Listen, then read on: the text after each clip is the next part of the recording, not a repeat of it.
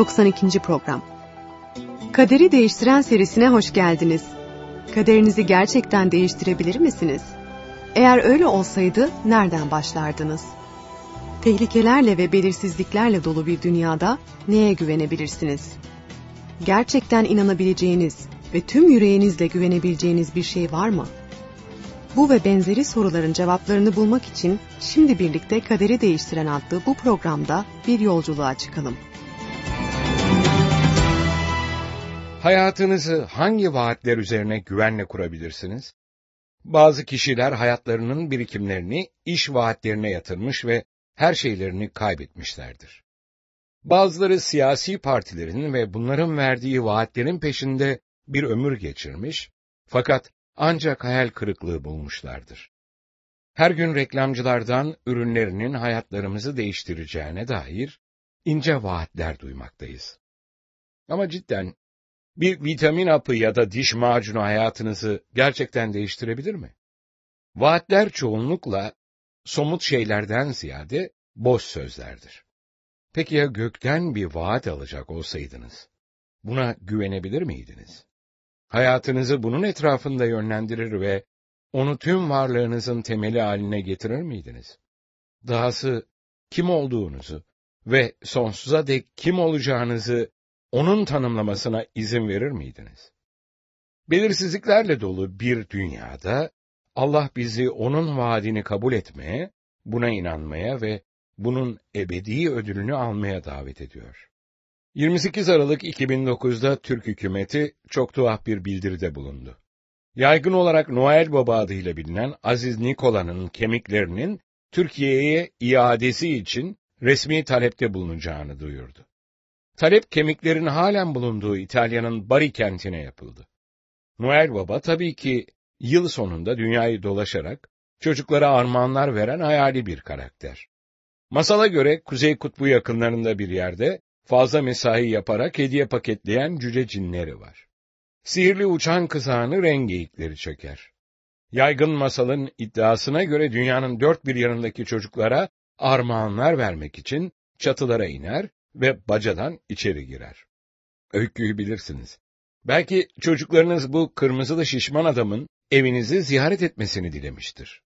Efsaneye göre Noel Baba'nın uzun bir listesi vardır ve kız ve erkek çocukların uslu mu yoksa yaramaz mı olduklarını görmek için sürekli olarak bunu kontrol etmektedir.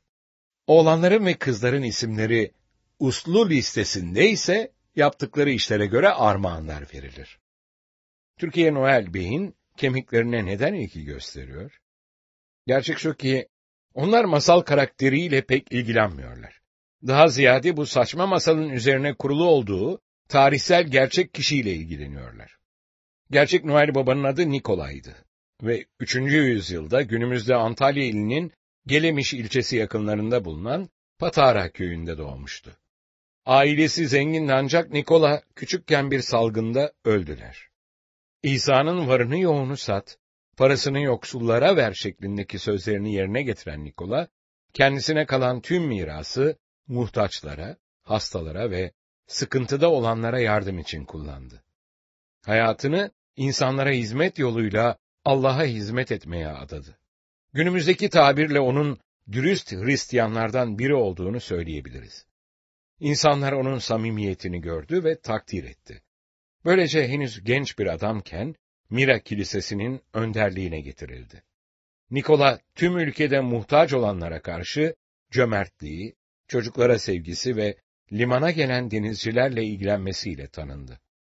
Hristiyanlara acımasızca zulmeden Roma İmparatoru Diokletianos'un döneminde, Nikola imanı yüzünden sürgüne gönderilerek ve hapsedilerek sıkıntı çekti. Milattan sonra 343 yılında salı verilmesinden sonra Nikola, Mira'daki, günümüzdeki Demre, kilisesinde gömüldü. Ancak kemiklerine gelince, bu öykünün yalnızca başlangıcı.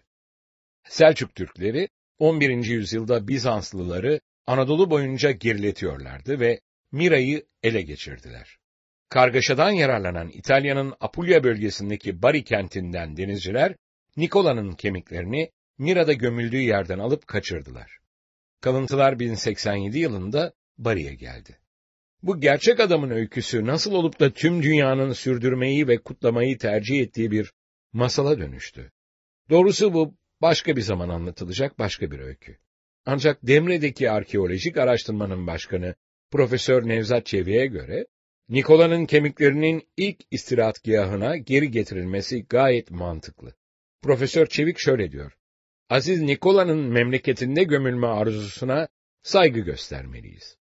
Antalya Müzesi Müdürü Cumali Ayabakan gazetelere Demre'deki kiliseyi ziyaret edenlerin Aziz Nikola'nın kemiklerinin olmayışından şikayet ettiklerini ve boş mezarın onlar için hiçbir anlam ifade etmediğini söyledi. Kemikler Türkiye'ye geri getirilebilirse orijinal mezara geri konulacaklar diye ekledi.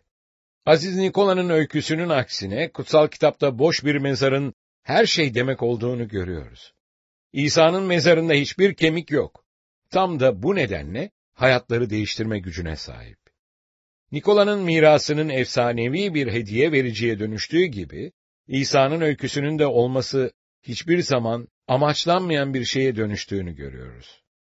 İsa'nın heykelleri, kutsal emanetler ve haçlar, büyülü ve gizemli güçlere sahipmişçesine saygı görüyor. Altın heykellerle süslü göğe yükselen katedraller, İsa adlı alçak gönüllü, özverili kurbanlık, Mesih'in adına büyük zarar vermektedir. Onun adıyla verilen savaşlar ve dökülen kan, onun gerçek mesajına veya hedefine hiç benzememektedir. İsa'nın pak ve asil öğretisi, nasıl oldu da bu kadar çok sahte, hatta putperest uygulamalar tarafından gölgede bırakıldı? Bu da başka bir zaman anlatılacak, başka bir öykü. Bu programlarda amaçladığımız şey İsa'nın gerçeğini bilmek. İsa hakkında kesin olarak ne bilebiliriz? Onun ölümünün ve dirilişinin tarihselliğine ilişkin gerçekleri gözden geçirelim. 1. İsa'nın ölümü ve dirilişi, hem Yahudilerden hem de uluslardan olan yüzlerce görgü tanığı tarafından görüldü. 2. Görgü tanıkları İsa'nın ölümünün ve dirilişinin gerçek olduğundan o kadar emindiler ki, İsa'nın kendisini tanıttığı kişi olduğuna ve onun hayatındaki olayların, ölümünün ve dirilişinin gerçek olduğuna inandıkları için kendilerini tehlikeye attılar ve pek çoğu hayatını kaybetti. 3. Birkaç görgü tanığı gördükleri ve işittikleri şeyleri yazdı. Diğerleri hatıralarını güvenilir kişilere anlattılar. Onlar da İsa'nın hayatındaki olayları yazdılar. 4. Hem Roma hem Yahudi milletlerine mensup kutsal kitap dışı tarihçiler, İsa'nın tarihsel gerçekliğine, onun hayatına ve çalışmasına atıfta bulunur. 5. Kelimenin tam anlamıyla binlerce eski el yazması bulunmaktadır ve İsa'nın ölüp dirildiği konusunda hemfikirdirler. 6. Bu yazılı belgelerin nüshaları, Afrika, Asya ve Avrupa'da dört bir yana dağılmıştır ve orijinal belgelerin tüm diğer eski yazılı eserlerden daha kesin bir şekilde doğrulanmasını sağlarlar. 7. Dirilmiş olan İsa halen hayattadır ve yaklaşık 2000 yıldır insanları rüyalarda ve görümlerde ziyaret etmiştir. 8. İsa aracılığıyla gerçekleşen baştan aşağı hayat dönüşümlerine dair tanıklıklar sayılamayacak kadar çoktur. Alkole, öfkeye ve diğer bağımlılıklara tutsak erkekler ve kadınlar, özgür kılınmış ve düzgün, mutlu hayatlar yaşamışlardır. 9. İsa kendisinin ikinci gelişine yol açan dünya çapında sarsıcı olaylar hakkında peygamberlik etti. Bunlardan bazıları şimdiye kadar gerçekleşmiş, bazıları şimdi gerçekleşmektedir ve diğerleri çok yakında gözler önüne serilecektir. İsa'nın öğrencileriyle son konuşmasını Matta 28. bölüm 18'den 20'ye kadar olan ayetlerde okuyalım.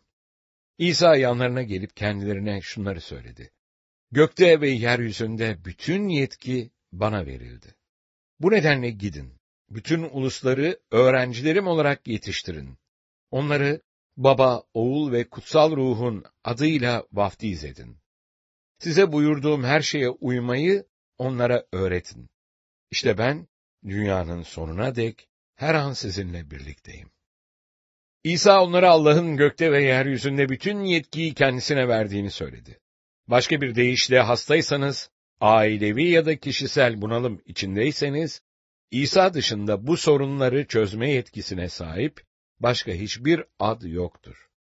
Dahası İsa mezarında değil, o yaşıyor. Hatta o bize yakın olma sözü veriyor.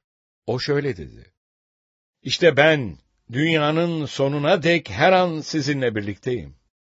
İsa'nın son konuşmasının kısımları diğer birkaç yerde yazılıdır. Bir sonraki kısmı Luka 24. bölüm 44'ten 53'e kadar olan ayetlerde okuyalım. Sonra onlara şöyle dedi: Daha sizlerle birlikteyken Musa'nın yasasında, peygamberlerin yazılarında ve mezmurlarda benimle ilgili yazılmış olanların tümünün gerçekleşmesi gerektir demiştim. Bundan sonra kutsal yazıları anlayabilmeleri için zihinlerini açtı. Onlara dedi ki, şöyle yazılmıştır: Mesih acı çekecek ve 3. gün ölümden dirilecek. Günahların bağışlanması için tövbe çağrısı da Yeruşalim'den başlayarak bütün uluslara onun adıyla duyurulacak. Sizler bu olayların tanıklarısınız. Ben de babamın vaat ettiğini size göndereceğim. Ama siz yücelerden gelecek güçle kuşanıncaya dek kentte kalın. İsa onları kentin dışına, Beytanya'nın yakınlarına kadar götürdü. Ellerini kaldırarak onları kutsadı ve onları kutsarken yanlarından ayrıldı.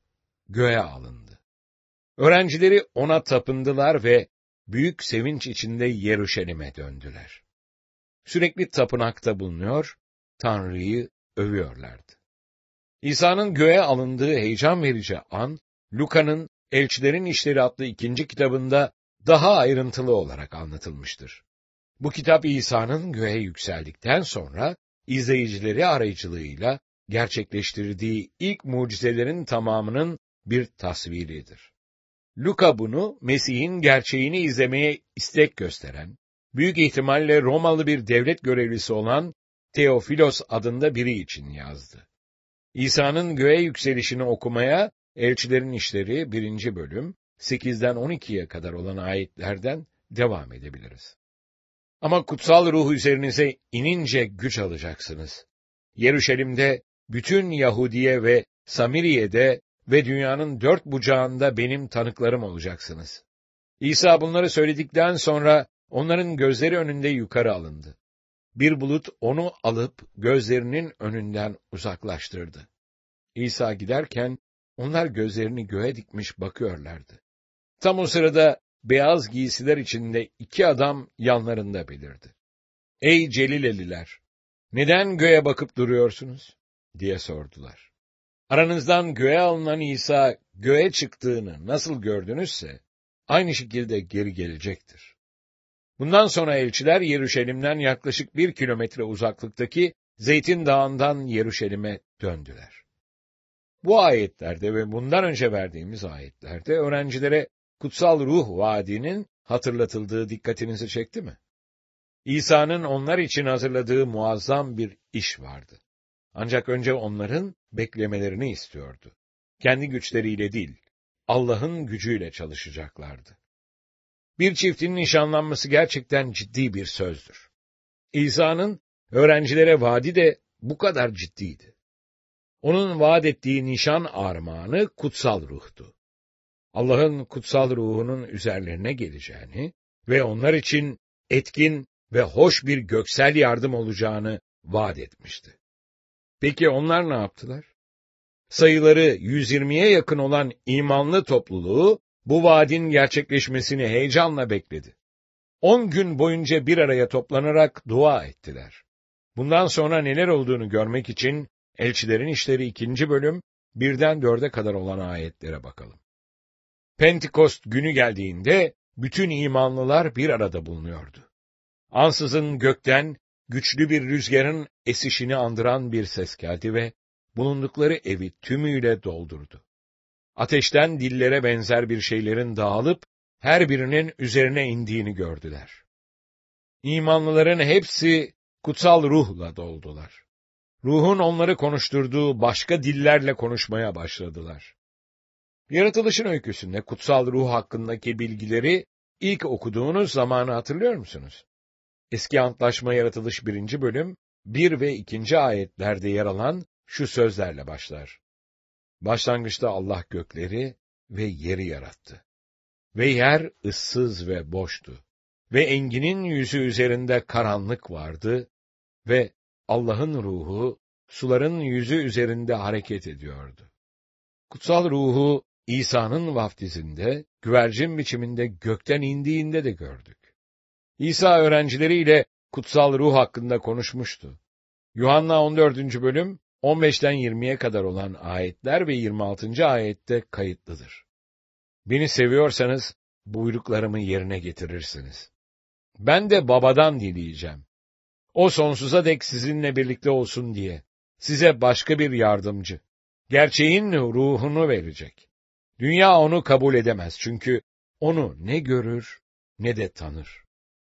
Siz onu tanıyorsunuz çünkü o aranızda yaşıyor ve içinizde olacaktır. Sizi öksüz bırakmayacağım, size geri döneceğim. Az sonra dünya artık beni görmeyecek ama siz beni göreceksiniz. Ben yaşadığım için siz de yaşayacaksınız. O gün anlayacaksınız ki ben babamdayım. Siz bendesiniz, ben de sizdeyim. Ama babanın benim adımla göndereceği yardımcı, kutsal ruh, size her şeyi öğretecek. Bütün söylediklerimi size hatırlatacak. Öğrencilerin dua etmekte olduğu ev birden sarsılmaya başladı. Allah'ın gücü üzerlerine iniyordu. Sert bir rüzgar evdeki her şeyi sarstı ve insanlar bunun bekledikleri şey olduğunu anladıklarında korkuları sevince dönüştü. İsa'nın onlara sözünü ettiği yardımcı buydu. Musa'nın çölde yanan çalıyı gördüğü zaman olduğu gibi Allah'ın ruhu ateş yalımları şeklinde göründü. Ancak çok ilginç bir şekilde burada ateş yalımları odadaki her bir kişinin başı üzerine kondu. Sanki İsa'nın sözleri harfi harfine gerçekleşiyordu. Siz onu, kutsal ruhu, tanıyorsunuz. Çünkü o aranızda yaşıyor ve içinizde olacaktır. Öğrenciler daha sonra hayatlarında nezaket, sabır, sevgi ve şefkat gibi karakter özelliklerine sahip olmalarını sağlayanın bu kutsal ruh olduğunu öğreneceklerdi. İnsanın içinde yaşayan kutsal ruh, tatlı yaz meyvelerini yetiştirir gibi bu karakter özelliklerini geliştirecekti. Ayrıca onlara mucizeler gerçekleştirme ve özverili hizmet işleri yapma gücü verecekti. Kutsal ruhun gelişinin sonucu olarak kayda değer bir mucize meydana geldi. Bilinen dünyanın pek çok ülkesinden 10 binlerce dindar insan Yeruşalim'e hacca gelmişlerdi. Bu topluluk dindar Yahudilerden ve uluslardan olup peygamberlerin gerçeklerini işiterek Yahudiliğe ihtida etmiş olan kişilerden oluşuyordu. O gün sabahın erken saatlerinde pek çoğu dua etmek üzere tapınağa gelmiş ve duyduklarından hayrete düşmüşlerdi.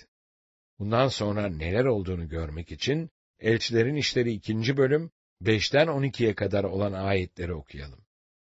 O sırada Yeruşalim'de dünyanın her ülkesinden gelmiş dindar Yahudiler bulunuyordu. Sesin duyulması üzerine büyük bir kalabalık toplandı. Herkes kendi dilinin konuşulduğunu duyunca şaşa kaldı. Hayret ve şaşkınlık içinde, "Bakın bu konuşanların hepsi Celileli değil mi?" diye sordular. Nasıl oluyor da her birimiz kendi ana dilini işitiyor? Aramızda Partlar, Medler, Elamlılar var.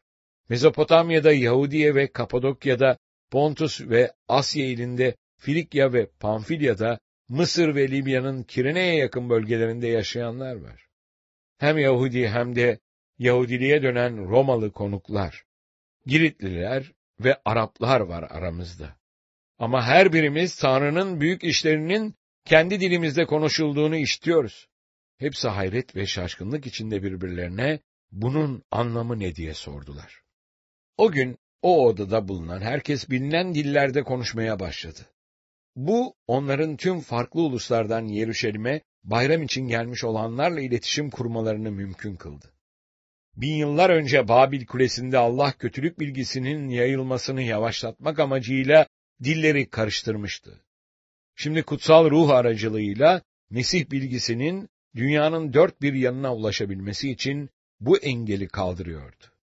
Sonra Petrus, bu büyük insan kalabalığının karşısında ayağa kalkarak güç ve imanla bir doğaçlama vaazı verdi.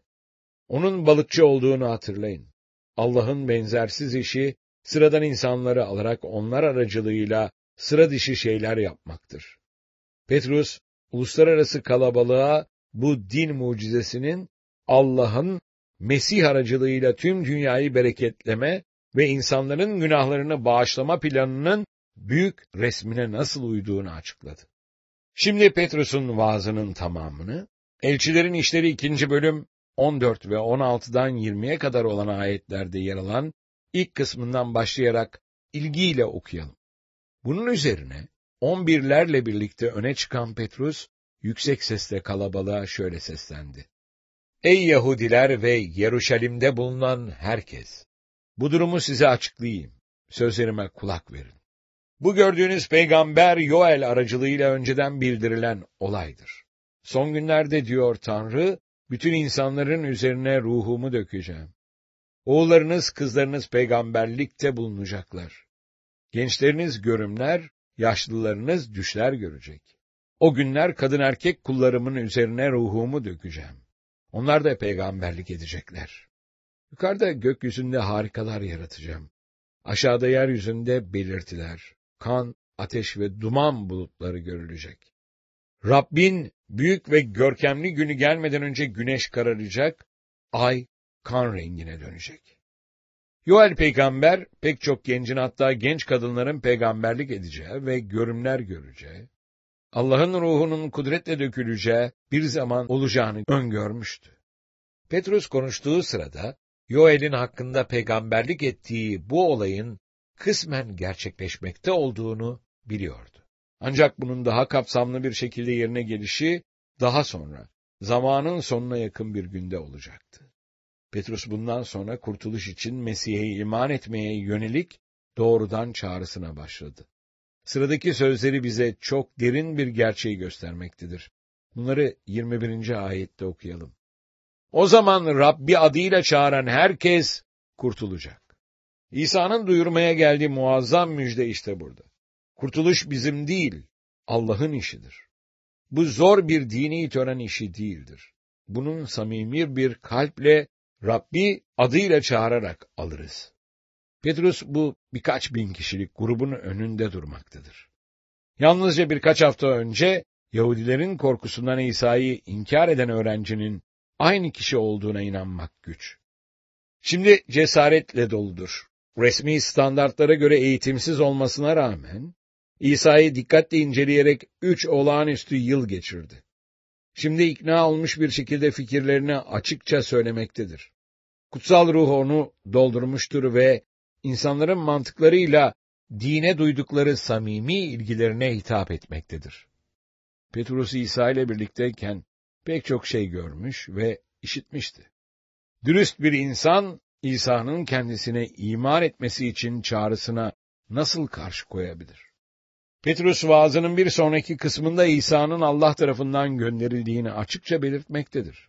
İkinci olarak, Yahudilerin Allah adamını öldürmekten doğrudan sorumlu olduklarını söyler. Üçüncü olarak, ölüm İsa'yı tutamamış, o dirilerek mezardan çıkmıştır. Vaazını okumaya Elçilerin İşleri, 2. bölüm 22'den 36'ya kadar olan ayetlerde devam edelim. Ey İsrailliler! Şu sözleri dinleyin.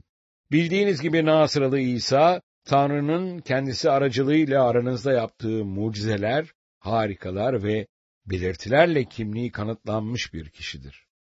Tanrı'nın belirlenmiş amacı ve öngörüsü uyarınca elinize teslim edilen bu adamı, yasa tanımaz kişilerin eliyle çarmıha çivileyip öldürdünüz. Tanrı ise ölüm acılarına son vererek onu diriltti. Çünkü onun ölüme tutsak kalması olanaksızdı. Onunla ilgili olarak Davut şöyle der: Rabbi her zaman önümde gördüm. Sağımda durduğu için sarsılmam. Bu nedenle yüreğim mutlu, dilim sevinçlidir. Dahası bedenimde umut içinde yaşayacak. Çünkü sen canımı ölüler diyarına terk etmeyeceksin. Kutsalının çürümesine izin vermeyeceksin. Yaşam yollarını bana bildirdin. Varlığınla beni sevinçle dolduracaksın. Kardeşler, size açıkça söyleyebilirim ki, büyük atamız Davut öldü. gömüldü.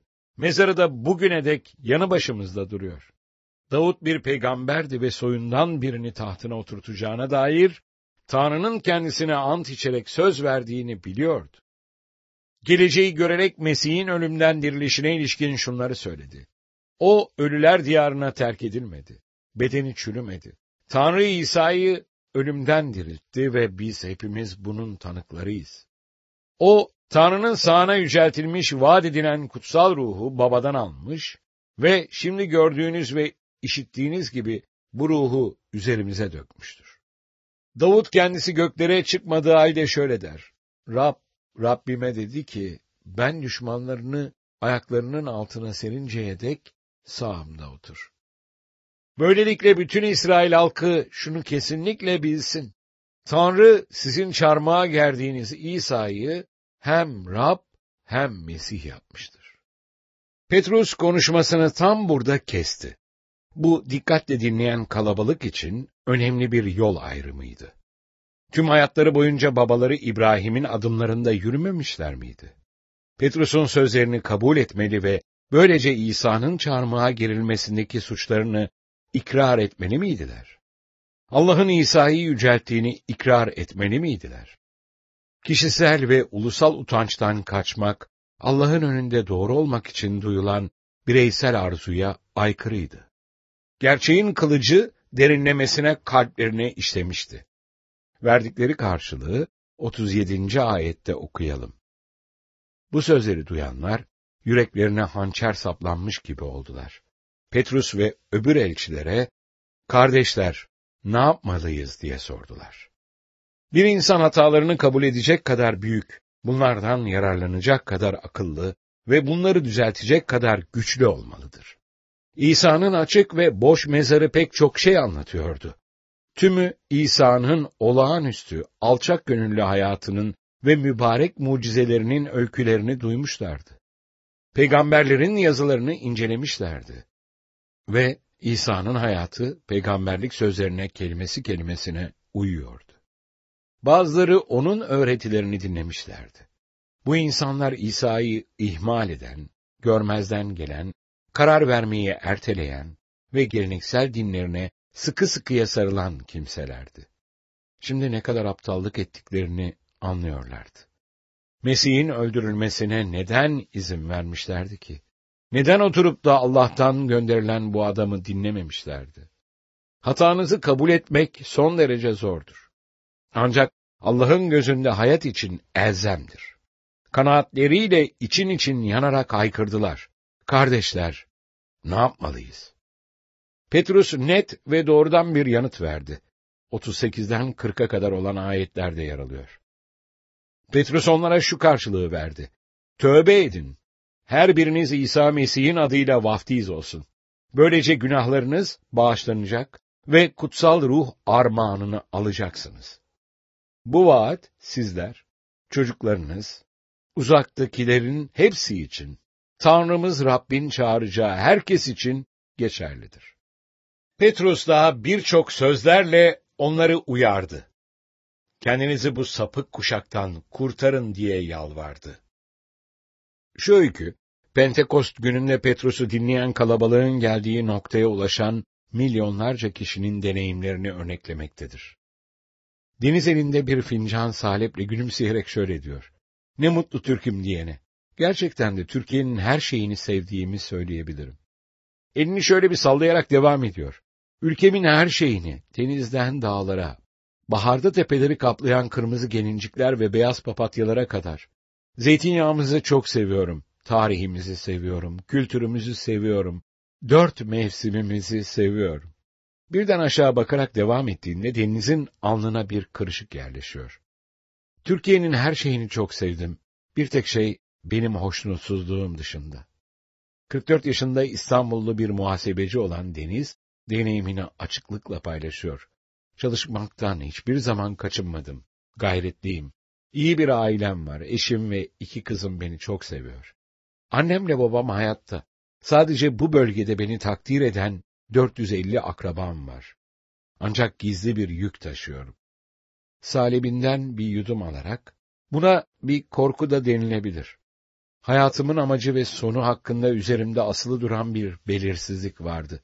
Bütün doğanın adeta haykırdığı üzere, Allah düzenli olduğundan, insanın kendi geleceği hakkında kesin bir bilgiye sahip olarak yaşamasını sağlayacak, bir düzen sağlayacağı şeklinde içimi kemirip duran bir his vardı. Her şeyin düzende olmasını severim. Burada ise net bir şekilde açıklayamadığım bir şey vardı. Allah yalnızca insanların iyi işlerini ölçerek kötü işleriyle karşılaştıran kozmik bir muhasebeci miydi? Kimin yaramaz, kimin uslu olduğunun listesini taşıyan gökteki Noel Baba gibi miydi? Hayır, bunu kabul edemezdim.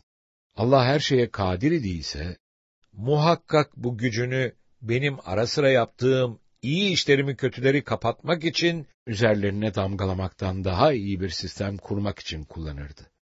Sırf basit nezaket yüzünden olsa bile, Allah'ın insanların hayatlarını, kaderlerinden emin olarak huzurlu bir şekilde yaşamalarını sağlayacak bir yolu olsa gerek diye düşündüm. İbrahim buna sahip değil miydi? Ben de olmalı değil miydim? Yurtta sulh, cihanda sulh sözlerini defalarca okumuştum. Fakat bu sözcükleri daha fazla düşündükçe kendi kendime, ya insan içindeki barışa ne olacak diye sormadan edemedim. Bana öyle geliyordu ki, dünya barışı için elzem olan üçüncü bir barış boyutu daha vardı. Yurtta barışı takdir edebilmek için önce, kendimde barışa sahip olmalıydım. Bu huzuru nereden edinecektim? Öyküm tüm ayrıntılarıyla anlatılamayacak kadar uzun, ancak huzuru İsa Mesih'te buldum. Varoluşumun nedeniyle nereye gidiyor olduğum, ayrıca yargıyı kimin kontrol altında tuttuğu ve neyle yargılanacağım konularının tamamı bu noktada belirginleşti. İsa'yı her zaman tanımış ve onu takdir etmiştim. Zira onun en büyük peygamberlerden biri olduğu bize öğretilmişti.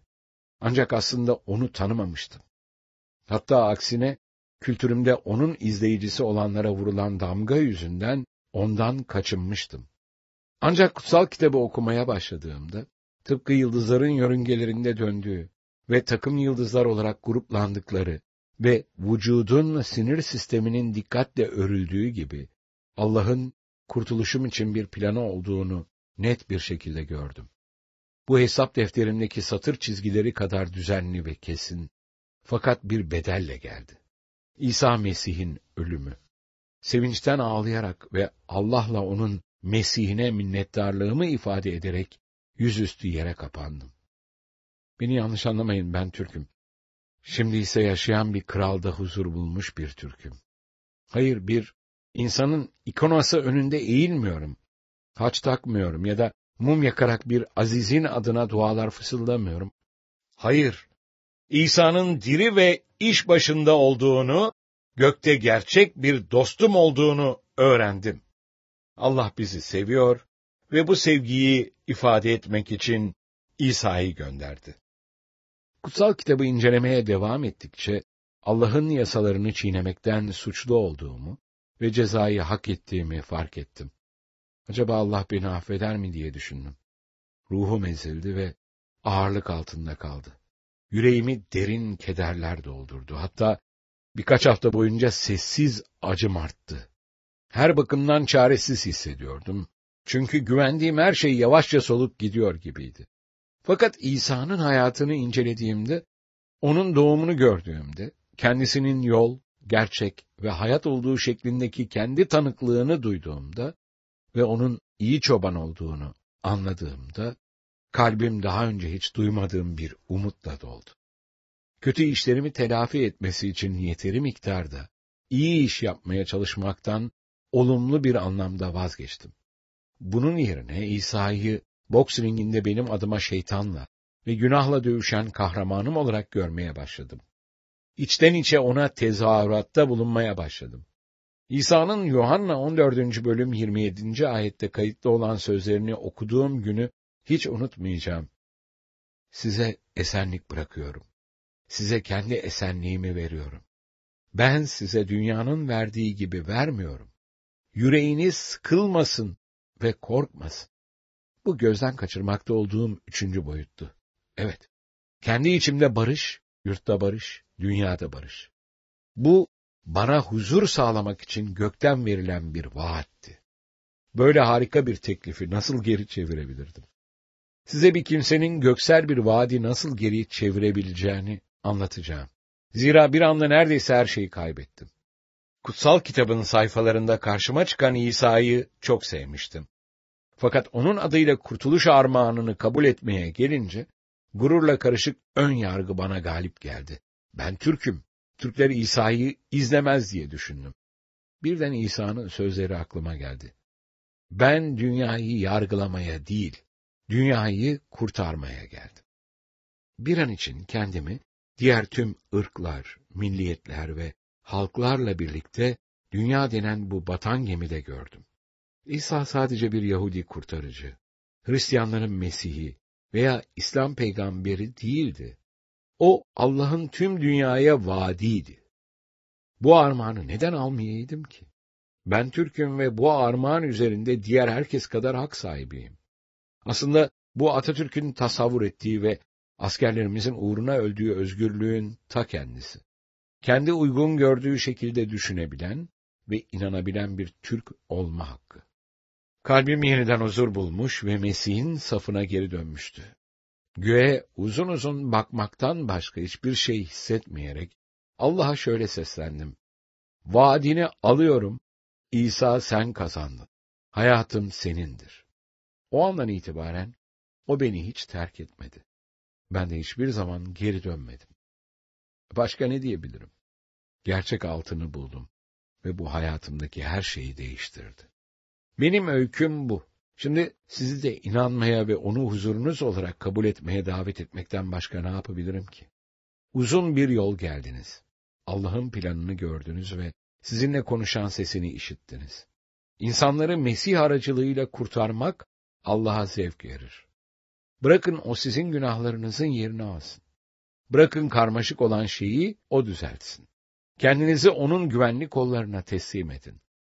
O, tanıdığınız iyi çobandır. Onun kuzularından biri olun. Bu öykü, İsa'nın en büyük arzularını karşıladığını öğrenen, dünyanın dört bir yanındaki milyonlarca kişinin deneyimini temsil ediyor. Allah'ın kutsal kitabını kendi başlarına okumak için zaman ayıranların keşfettiklerini örnekliyor. Bu programlar eski ve yeni antlaşmalar boyunca yolculuk etmenizi ve Allah'ı yeni gözlerle görmenizi sağladı. Petrus'un vaazını verdiği gün 3000 kişi yeni gözlerle gördü. Ve İsa'nın sunduğu kurtuluşu günahlarının kefareti olarak kabul ettiler. Suçluluk ve utanç duygusundan arınmış bir hayat yaşamaya başladılar. Elçilerin İşleri 2. bölüm 41'den 47'ye kadar olan ayetlerle Petrus'un öyküsünü okumayı bitirebiliriz. Onun sözünü benimseyenler vaftiz oldu. O gün yaklaşık 3000 kişi topluluğa katıldı. Bunlar kendilerini elçilerin öğretisine, paydaşlığa, ekmek bölmeye ve duaya adadılar. Herkesi bir korku sarmıştı. Elçilerin aracılığıyla birçok belirtiler ve harikalar yapılıyordu. İmanlıların tümü bir arada bulunuyor, her şeyi ortaklaşa kullanıyorlardı. Mallarını, mülklerini satıyor ve bunun parasını herkese ihtiyacına göre dağıtıyorlardı. Her gün tapınakta toplanmaya devam eden imanlılar, kendi evlerinde de ekmek bölüp içten bir sevinç ve sadelikle yemek yiyor ve Tanrı'yı övüyorlardı. Bütün halkın beğenisini kazanmışlardı. Rab de her gün yeni kurtulanları topluluğa katıyordu. Şimdi sıra bizde. Bu öykü önümüze bir örnek koydu. Kelimenin tam anlamıyla İsa'yı öldüren bizim günahlarımızdı. Çünkü o dünyaya geldi ve tüm dünyanın günahlarının cezasını ödedi. Onu çarmıha çıkaran bizim günahlarımızdı. Onun dirilişle mağlup ettiği de bizim günahlarımızdı. Tüm yapmanız gereken bu gerçekleri kabul etmek. Böylece Allah günahlarınızı sonsuza dek affedecek ve size kutsal ruh armağanını verecek. İsa şöyle dedi: Bana iman eden kişi, ölse de yaşayacaktır. Bu gökten verilen bir vaat. Bunu kabul edecek misiniz? Davetiye açık duruyor. İşte basit aşamalar. 1. Diz çökün ve Allah'ı müşfik bir baba olarak görüp onunla konuşun. 2. Ona kurbanlık kuzusu olan İsa aracılığıyla verdiği karşılıksız kurtuluş armağanına inandığınızı ve bunu kabul ettiğinizi söyleyin. Ona ailesinin bir ferdi olmak istediğinizi söyleyin ve İsa'nın günahsız hayatının erdemleri aracılığıyla onun ailesine katılın. 3. Günahlarınızdan tövbe edin. Bunları hatırlayabildiğiniz kadarıyla Allah'a sayın. Düşündüğünüz, söylediğiniz ve yaptığınız tüm kötülüğü. Bunların İsa Mesih'in adıyla ve temiz kanıyla kaldırılmasını isteyin. Bundan başka, kalbinizdeki hiçbir zaman eyleme dökülmemiş kötü düşüncelerden ve arzulardan da tövbe edin. Allah'ı sizi tamamen temizlemesi için davet edin. Ayrıca Allah'ın lütfunun yerini alabileceğini sanarak yaptığınız iyi işlerden de tövbe edebilirsiniz. Tıpkı bir arkadaşın evine yemeğe davet edilip, yemekten sonra yemeğin ücreti olarak tabağın altına 50 lira bırakmanızın hakaret olacağı gibi. Allah'ın bize verdiği armağana karşılık ücret olarak iyi işler yapmaya çalışmamız da ona bir hakaret gibidir. 4. Bağışlanma dileyin ve aldığınıza inanın. Yasal sözleşmeyle bir antlaşmaya giriyorsunuz. Bu nedenle kendinizi bağışlanmış hissedip hissetmediğiniz, Allah'la bir antlaşma yaptığınız gerçeğinden daha az önemlidir. Padişah sarayında doğmuş bir bebek kendini zengin hissetmemiş olabilir. Fakat bu onun aslında çok zengin olduğu gerçeğini değiştirmemiştir. Allah'ın vaadini kabul ederek büyük bir servete mirasçı oldunuz. 5. İsa'ya şükredin. O yaşıyor ve dinliyor. Onu abiniz olarak görün. Onun huzurunu istediğinizi söyleyin. Ondan yüklerinizi almasını isteyin. Zira o boyunduruğumu taşımak kolay, yüküm hafiftir diyor. 6. Yeni Antlaşmadaki Efesliler kitapçığını okuyun ve İsa'yı kabul ederek Allah'ın ailesine katıldığınıza göre tüm kutsallarla olan mirasınızın ne olacağını görün. 7. Çalışmaların bir sonraki dizisine hemen başlayabilmeniz için eğitmeninizle veya bir arkadaşınızla konuşun. Ya da bu programların sistem operatörüyle iletişim kurun. Arzu ederseniz, vaftiz için hazırlanmanıza yardımcı olacaklardır.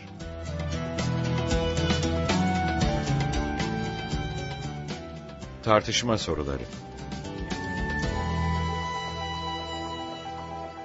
1.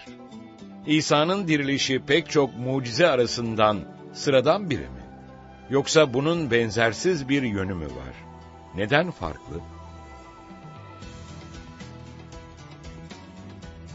2. İsa göğe yükseldiği zaman öğrencilerine hangi vaatte bulunmuştur? 3. Allah'ın kutsal ruhu insanlar için ne yapar? 4. Deniz'in öyküsünde olduğu gibi huzuru bulsaydınız, bunu başkalarına da söyler miydiniz? 5. Sizce Petrus halka niçin tövbe edip vaftiz olmalarını söyledi? 6. Dua ederek İsa Mesih'i kurtarıcınız olarak kabul etmeye hazır mısınız?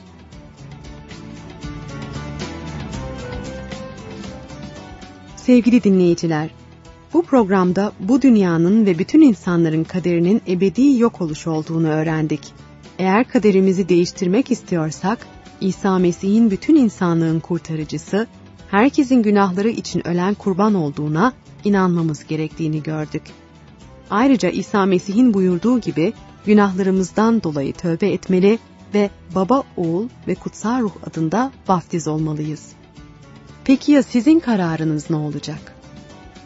Kaderi Değiştiren serisine arkadaşlarınıza tavsiye etmek isterseniz, lütfen onları www.kaderideistiren.com'a yönlendirin.